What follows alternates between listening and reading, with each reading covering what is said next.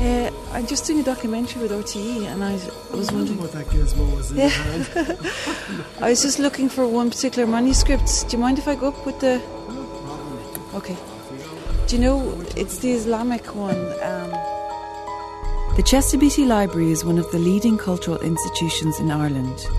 It is home to thousands of rare and ancient manuscripts. Hello? Hello? Hello? Yes, I can, yeah. Its Islamic collection stands out as one of the finest in the world, and I'm on my way up to see it. And I just wanted to see one particular manuscript from it. We're doing a documentary about David James. 20 years ago, this priceless collection of American mining tycoon Sir Alfred Chester Beatty became the centre of a scandal. I was supervising, and I really felt as sick as a sick parrot. I can still, even as I'm telling it, my stomach was right down to my shoes at the thought of it. Okay, thanks very much then. Bye-bye, bye. She said it's fine, and to radio the guys up there, whatever that means. Yeah, you're going up to just to let them know that you're... Yeah. So the second floor, is it? Yeah. David James was the caretaker of the Islamic collection in the Chester Beatty Library in Dublin from 1969 to 1989. He was solely responsible for cataloguing and taking care of this rare and priceless collection of Islamic manuscripts. The art of illumination is found at its highest in the sacred book of the Quran. One fragment from the 9th century is written in gold on blue vellum. Another manuscript is unique, and David James, the Islamic curator, tells us why. Well, what I've got here is one of the most important manuscripts in the library, certainly one of the most important Islamic manuscripts in the world. It's a copy of the Quran, the holy book of Islam. As far as the Islamic world is concerned, there's no such thing as religious art in the form of painting. The art par excellence, as far as the Muslims are concerned, was the art of calligraphy. And this particular work, which was written in Baghdad in the year 1001, is the only authentic example of the one of the Islamic world's most famous calligraphers, who was called Ibn al-Bawab. There were 3 famous calligraphers, and this is the only surviving work of any of them. Lorna Siggins is the journalist who investigated the story for the Irish Times. David James came from Stockton and Teesside. He graduated with a BA in Fine Art from King's College, Durham in 1963. He worked in the Sudan Civil Service from 1965 to 1967. He took a diploma in Arabic at Durham in 1968, and that was the year that Sir Alfred Chester Beatty died and left his collection to a board of trustees here. And from then on, in 1969, he wrote to the director of the Chester Beatty Library, who was then Dr. Hayes, and he offered his services in a curatorial capacity in relation to the Islamic section. And this was the library's most extensive collection, with over 300 Qurans and over 3,000 Arabic manuscripts, although there were no precise figures, from all over the Arab world, and similarly prices Persian and Turkish paintings. So Dr. Hayes responded favourably. He was delighted. He actually said in a letter back to Dr. James, "We do need a man of your type." And so he was then entrusted with this priceless collection. And he moved over to Ireland, and while he was working in the library, he wrote books, he contributed papers to international journals, he taught Arabic in UCD, and he was given paid time off from his job to study for his doctorate, which was awarded by Durham University in 1982. It took him 12 years to get the doctorate, and the fees were paid by the Chester Beatty Library, and he was then given a bonus when he got the PhD. The Chester Beatty Library was a quiet, old-worldly establishment, but when Pat Donnan joined in 1981, things began to change for David James. It was all relatively cordial until I arrived in the Chester Beatty. And his immediate reaction to me is, "We don't need a librarian here." And there was very strong reaction against any steps I was taking towards trying to put controls in place, trying to put security in place. And I kept saying to the rest of the curatorial staff, but it's in our interest that we protect ourselves. It's not just protecting the collection by putting in these controls. So looking back again, hindsight, why was he so antagonistic to me when I came in? Because we had been friends. I had been a student of his, etc. But he was very antagonistic. Did he actually confront you and say? Yes. He said, we don't need a librarian here, you know. By 1983, things were becoming difficult for David James. He had been passed over as director of the Chester Beatty Library and as a result had to leave the house on Shrewsbury Road he had come to think of as home. Because after Dr. Hayes retired, Dr. Patrick Henchy, who took over as director, didn't actually want to live there. So Dr. James lived there for a while, and that all changed then when Wilfred Lockwood was appointed director and offered the house in 1983.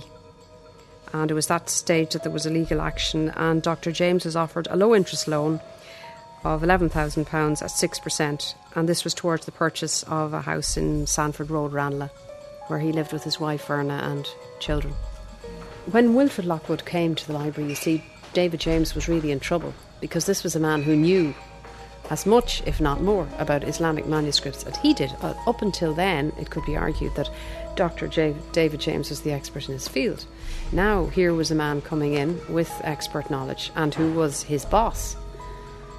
So that was going to be difficult from the beginning, and the fact that Wilfred Lockwood had innocently accepted the offer of the director's house, not knowing that there were complications relating to, David James living there. The relationship between them would have been very fractious from the start anyway, irrespective of what was happening. But the fact then that Wilfred Lockwood would have started perhaps looking for material that wasn't there, looking for catalogues, taking a particularly keen interest in this area, it would have been difficult for David James. And his difficulties grew over the next 2 years. In a 1985 Morning Ireland interview, David James aired his concerns with the new regime at the Chester Beatty Library. This morning comes the suggestion that some of our galleries, museums and libraries have somewhat mixed priorities, spending vast amounts on protecting exhibits in security terms, which may in fact be deteriorating in quality. David James is the Islamic curator of the Chester Beatty Library, and he's with us now. Mr. James, you are concerned that in some cases works are deteriorating. How great a problem is that? Well, I think it is a problem in many museums, galleries and libraries. I'm not suggesting that there's a lack of conservationists in the main institutions. The fact is that we can never spend enough money and can never put enough expertise into conservation and the preservation of material. And sometimes there does seem to be a great concentration upon protecting material, while at the same time neglecting to ensure that the material is even adequately examined to determine its state. Too much of the budget being spent on security? Yes. He went on Morning Ireland in 1985 and said that too much money was being spent on security in the Chester Beatty Library. Well, that's again highly ironic. Because I think what lay behind that was some battles he personally was having with Wilfred Lockwood. Wilfred did try to improve the security, and there was a lot of internal strife at the time because I supported him. I believed we needed more security. He was the chief executive anyway, so he's proposing something, and as far as I saw, it was my duty to carry it out. But there was a lot of opposition to him. And the opposition was to do with security. So this was probably a very apposite moment for David to come on radio and say what he had to say. Very clever. Have conservation surveys ever been done on the works in the Chester Beatty Library? Well, so far, as a matter of fact, they haven't. I mean, it might sound rather surprising, but actually there's never been a full-scale conservation survey of the material, and certainly one should be done. I mean, I'm not saying that one will never be done. I'm sure that the trustees are thinking, and certainly the director, I'm sure, is thinking in terms of organising such a survey in the fairly near future. But so far, nothing has been done. David James, thank you.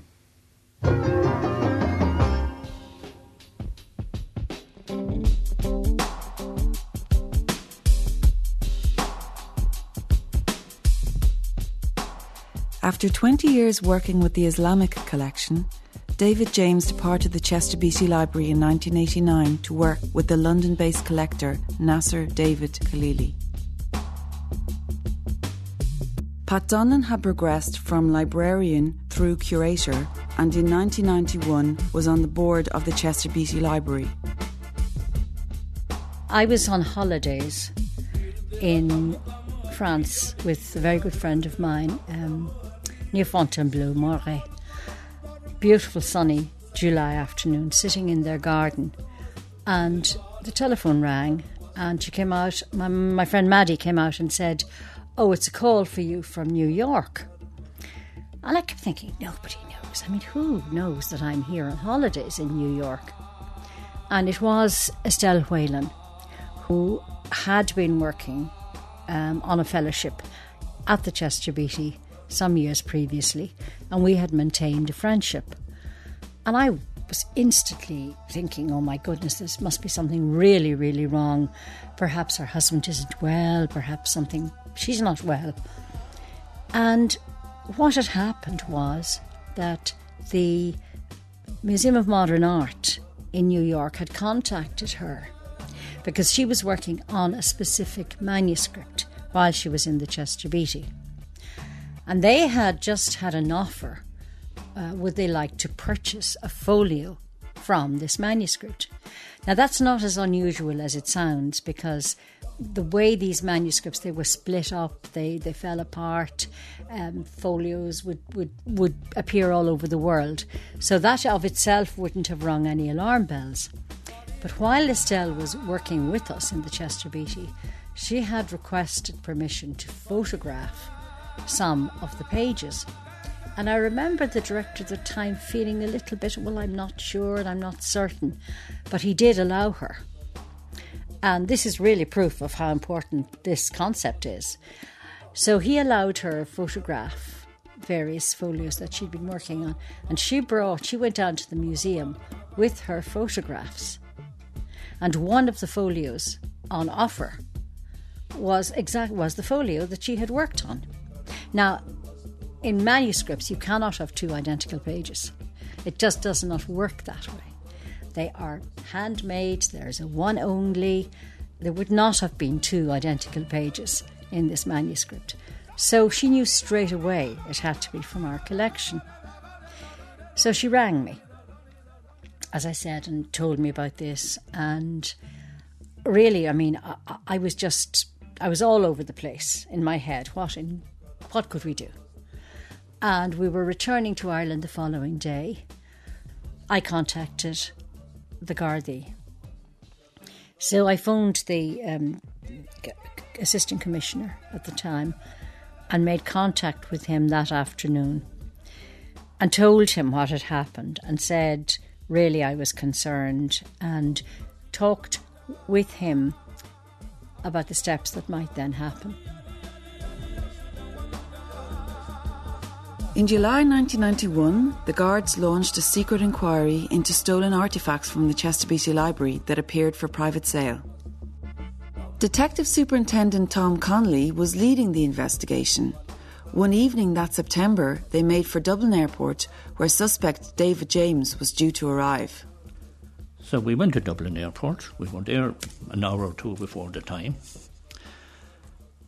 And with the permission of the airport authority, we were allowed to go behind the scenes, so to speak, and be in a position to view the passengers coming off this particular flight. So we were in a concealed position, and we had a good view of the people coming out. So people were disembarking. I'm sure there was over 100 on it. I was scrutinising everybody to see could I recognise him.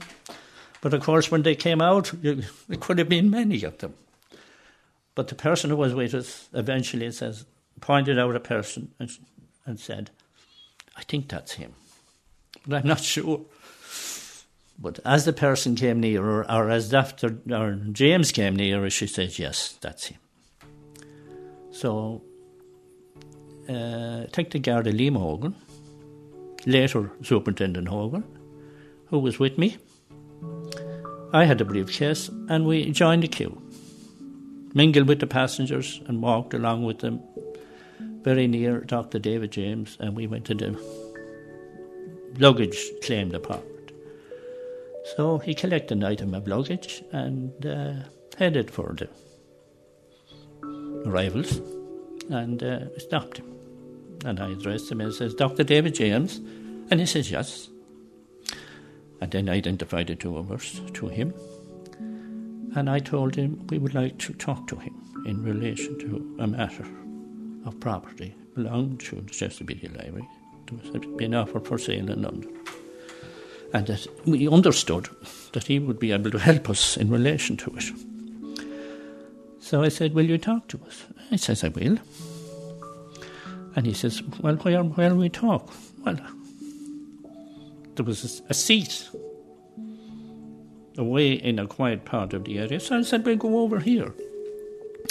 Now, I hadn't made up my mind really what way to approach him. I was going to play it by ear, what way he was going to do it. So we went over and he sat down and we spoke to him and we put it to him. We told him what we knew, and we understood that he had taken this article from the Chester Beatty Library.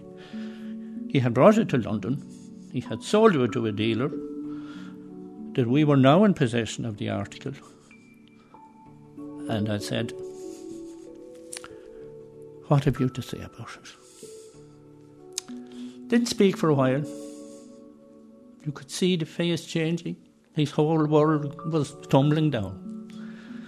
Changed in appearance and mannerisms and everything else. He just sort of went all into himself for a while. As you would expect. As you would expect. Depressed and head down. And I think possibly tears in his eyes, but he didn't cry really. Yeah. From a man who was in the world renowned for his knowledge of Islamic art, and here he was being accused of plundering the treasures of the Chester Beatty Library. That's the way it was. And after a few minutes, he said, I knew this day would come sometime. And yes, he says, I did take that article. I took a number of articles, he said. So I said, well, do you want to tell us? And naturally, of course, he was cautioned, as he should have been. But he kept talking and outlined many items that he had taken and to whom he had sold them and where he had stored other articles that he had taken from the Chester Beatty Library. I say we spoke to him there for an hour. So eventually I said, well, will you make a statement to us in writing, telling us what you have already told? He says, I will. We had told him he wasn't in custody. He was free to leave. And he says, I understand that. So we were given by the airport authority the use of an office. Now, at this time I'd say it was after 12 o'clock, into Saturday morning. Went into the office. He made a written statement after caution, outlining many things that he had stolen. So when the statement was finished, I said, I'm afraid at this stage now I'm going to arrest you. The man, who is English, was detained at Dublin Airport this morning by Gardaí after he arrived from London. He was taken to the Bridewell Garda station in the city for questioning and is expected to be charged later tonight. The arrest followed a 5-month investigation by officers from Garda headquarters into the disappearance from the Chester Beatty Library of pages from various ancient editions of the Quran. Since 1986, it's believed that manuscripts worth some £300,000 were taken from the library, which houses a priceless collection of Oriental art. It's understood that the chairman of the Board of Trustees of the library, Mr. Justice Brian Walsh, and others had been working in close cooperation with Gardaí for a number of months. During the investigation, detectives visited art museums in New York and dealers in London, where some of the manuscripts, valued at £60,000 to £70,000, had been recently recovered.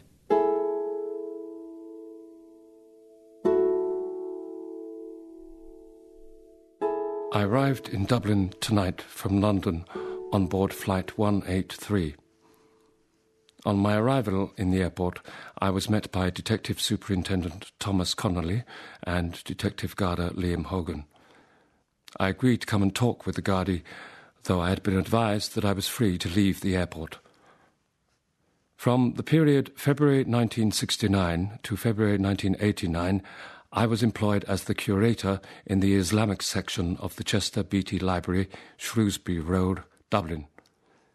During this period, I had complete responsibility for the Islamic section. After Dr. Estelle Whelan left the library in mid-1986, I took 3 pages from manuscript 1404. This is an early edition of the Quran.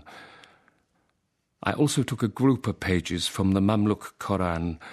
There were 2 manuscripts, and I took the loose pages. There were about 200 pages.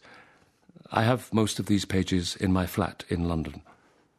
I will be able to identify these pages from a catalogue in the Chester Beatty Library. I sold the Omani door in November 1990 for £750. I have a number of other items in the attic of my apartment in London. Some of these items are from the Chester Beatty Library. They include some items of calligraphy and a small painting. There are also 3 pages from one of the Mamluk Qurans in a drawer in the study where the ladder to the attic is. My flat is the top one in the building. The small painting is on a page of a manuscript from the library.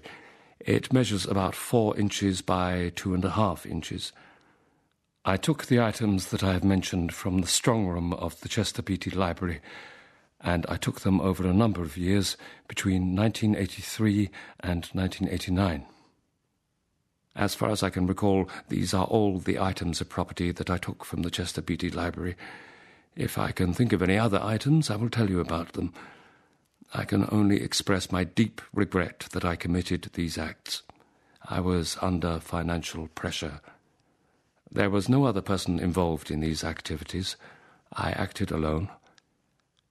I was never given permission to take these items from the Chester Beatty Library, and they were not mine to sell. To assist in the recovery of the stolen items, I am giving permission to the Gardaí to enter my flat in London and to take possession of the property I took from the Chester Beatty Library. This statement has been read over to me, and I have made amendments which I have initialed. I am satisfied that this statement is correct. 20 years on, that statement is still difficult for Pat Donlan to hear. It's actually fascinating to hear this. I've never heard David's statement before, because that's extraordinary. His clarity of recall of all the various items and exactly where they are. Oh, I don't know. It turns my stomach and makes me feel ill. It's mind-boggling. I think it's very hard. I didn't understand it at the time. I still don't understand it. I don't understand David's financial difficulties. I mean, it was the 80s. We all had financial difficulties. That's not really a justification there's no justification for what he did. Hearing that statement, which I've never heard before, is totally chilling and it just nauseating, in fact. And it probably brings back, in a way that nothing else that we've talked about could, bring back the horror of the moment.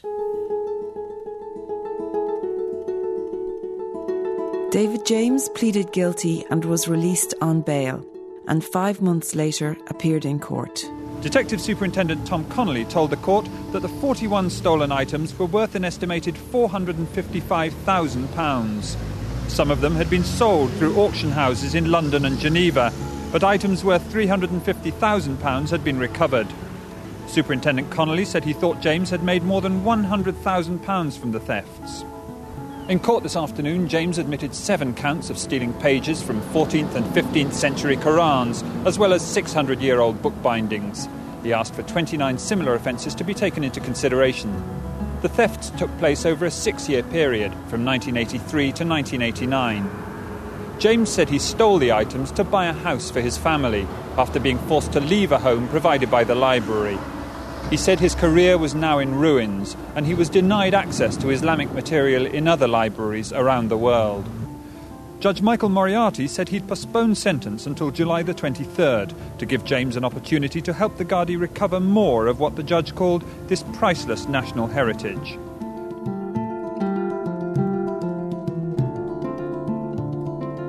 I've arrived on the second floor of the Chester Beatty Library. The Director of Collections, Charles Horton, has agreed to show me some of the stolen manuscripts. We are reasonably satisfied that we have recovered, I would say, well, what I believe is to be about 95%. The discrepancy occurs over a claim that 2 of the stolen items were destroyed in a fire in a warehouse, and we are constantly looking out, always, for any item that was once in this collection that we can no longer account for. And should they ever appear on the market, the library will act. The same applies for an item that was purchased by a private individual in the Middle East, and we know where they are. He has not returned them.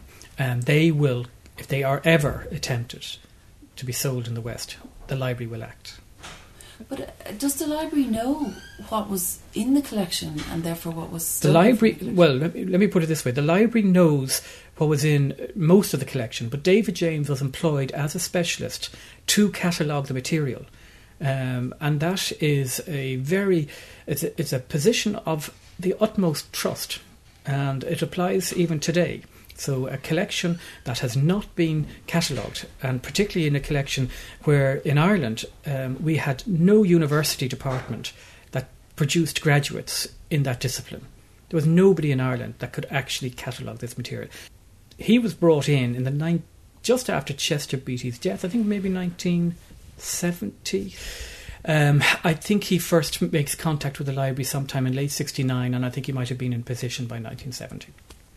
At which stage the library was still, in a sense, unpacking. It was such a huge collection. There was a lot of catalogue material because Beatty was still buying and selling, not making up his mind as to whether he'd keep things. And so he would take things out and he would give things as presents. It was constantly moving in flux. And so once Beatty died, the collection is basically static. Nothing is really added to it or shouldn't have been taken away. But that's when the specialist came in and is supposed to be cataloguing. So there will always be a question mark. There's no doubt about it. Going back to your question as are we satisfied we got everything back, we believe, as far as possible, that we got certainly every major piece back. But like in any pages taken from one. Sorry, excuse me. Hello, I can't take a call at present. Hello. Sorry, thanks. Bye. Yeah. So it's but I mean I would like to say hand on heart that the library is satisfied it got 100% back, but I will not be able to say that. In the room, the recovered manuscripts were laid out on the table, leather-bound books and single pages. Seeing them this close up, I felt a strange excitement. Yeah, everything here was interfered with. So we got that one. This one I think is the one that came back from Germany. It's a Persian Kufi Quran. That's actually the page from the sale catalogue advertising it. Really? Where was it for sale? In London. Right.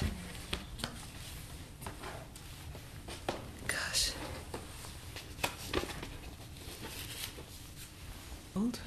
Yeah, this is, well, it's also, in the past, it has been probably burnt, suffered, some state, or it's been damaged by rodents, one or the other.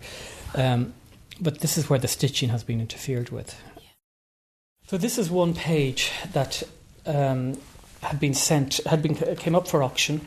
First of all, I should say, this is one of several disbound pages from what was at one time, in many centuries ago, must have been an enormous Quran. We're looking at a very big A3 size sheet of paper with a very early Islamic script, Kufic script, which is one of the earliest of the scripts, very fine geometrical style kind of script, with a little ornamentation here at the very top.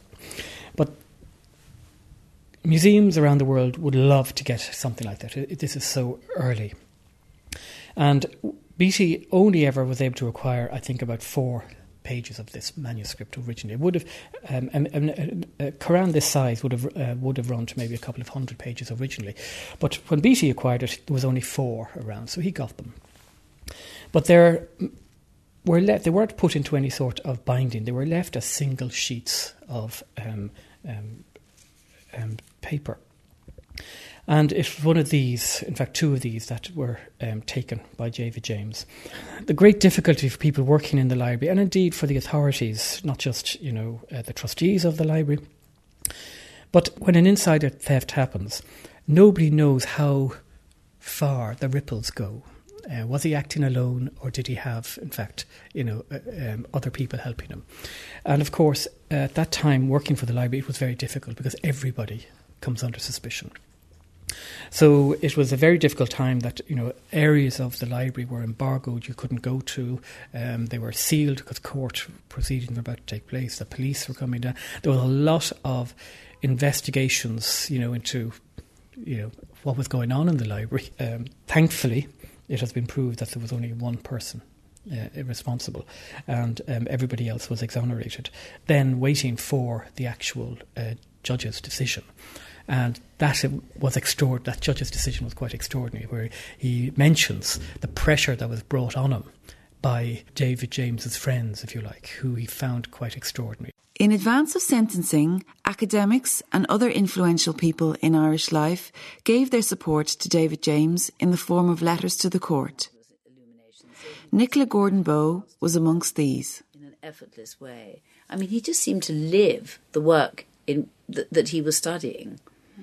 Do you think that you understood exactly what he had done when you wrote the reference to the courts? Well, I had no idea that it was 6 years. No, that he'd been doing it for such a long time. But I didn't. I mean, I think that what I thought it must have been was a matter of really not feeling adequately appreciated, not feeling that the work was adequately appreciated. The fact that he was sort of in loco director, whatever the Latin directorship is, and that it was really a sort of rather desperate, a desperate gesture to try and draw attention to the importance of maybe a sort of almost heroic, act. It is a betrayal of trust, but I think at that time they felt that, it's no reason to steal anything at any stage, but to do it for your own profit is odd. Maybe he had some strange sense that Chester Beatty wasn't, that the people in Dublin or weren't appreciating them, and that if they went out into the open market, a good person, maybe this was his thinking. I mean, it doesn't redeem him, but maybe he felt that they would be more understood if they were on an open market, and that Chester Beatty's... I would imagine there must have been some sort of logic, however crazy it may seem in retrospect. Despite these representations, Judge Moriarty delivered a custodial sentence. So Judge Moriarty gave a very articulate account of this crime that this man had committed. A man in a position of trust, plundering the articles that he was in charge of and selling them for his own personal gain.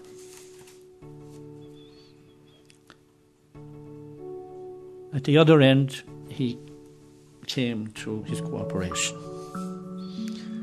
And he went through all about the cooperation, equality pleas, and all this sort of thing. And eventually said, well, I think the sentence is 5 years imprisonment.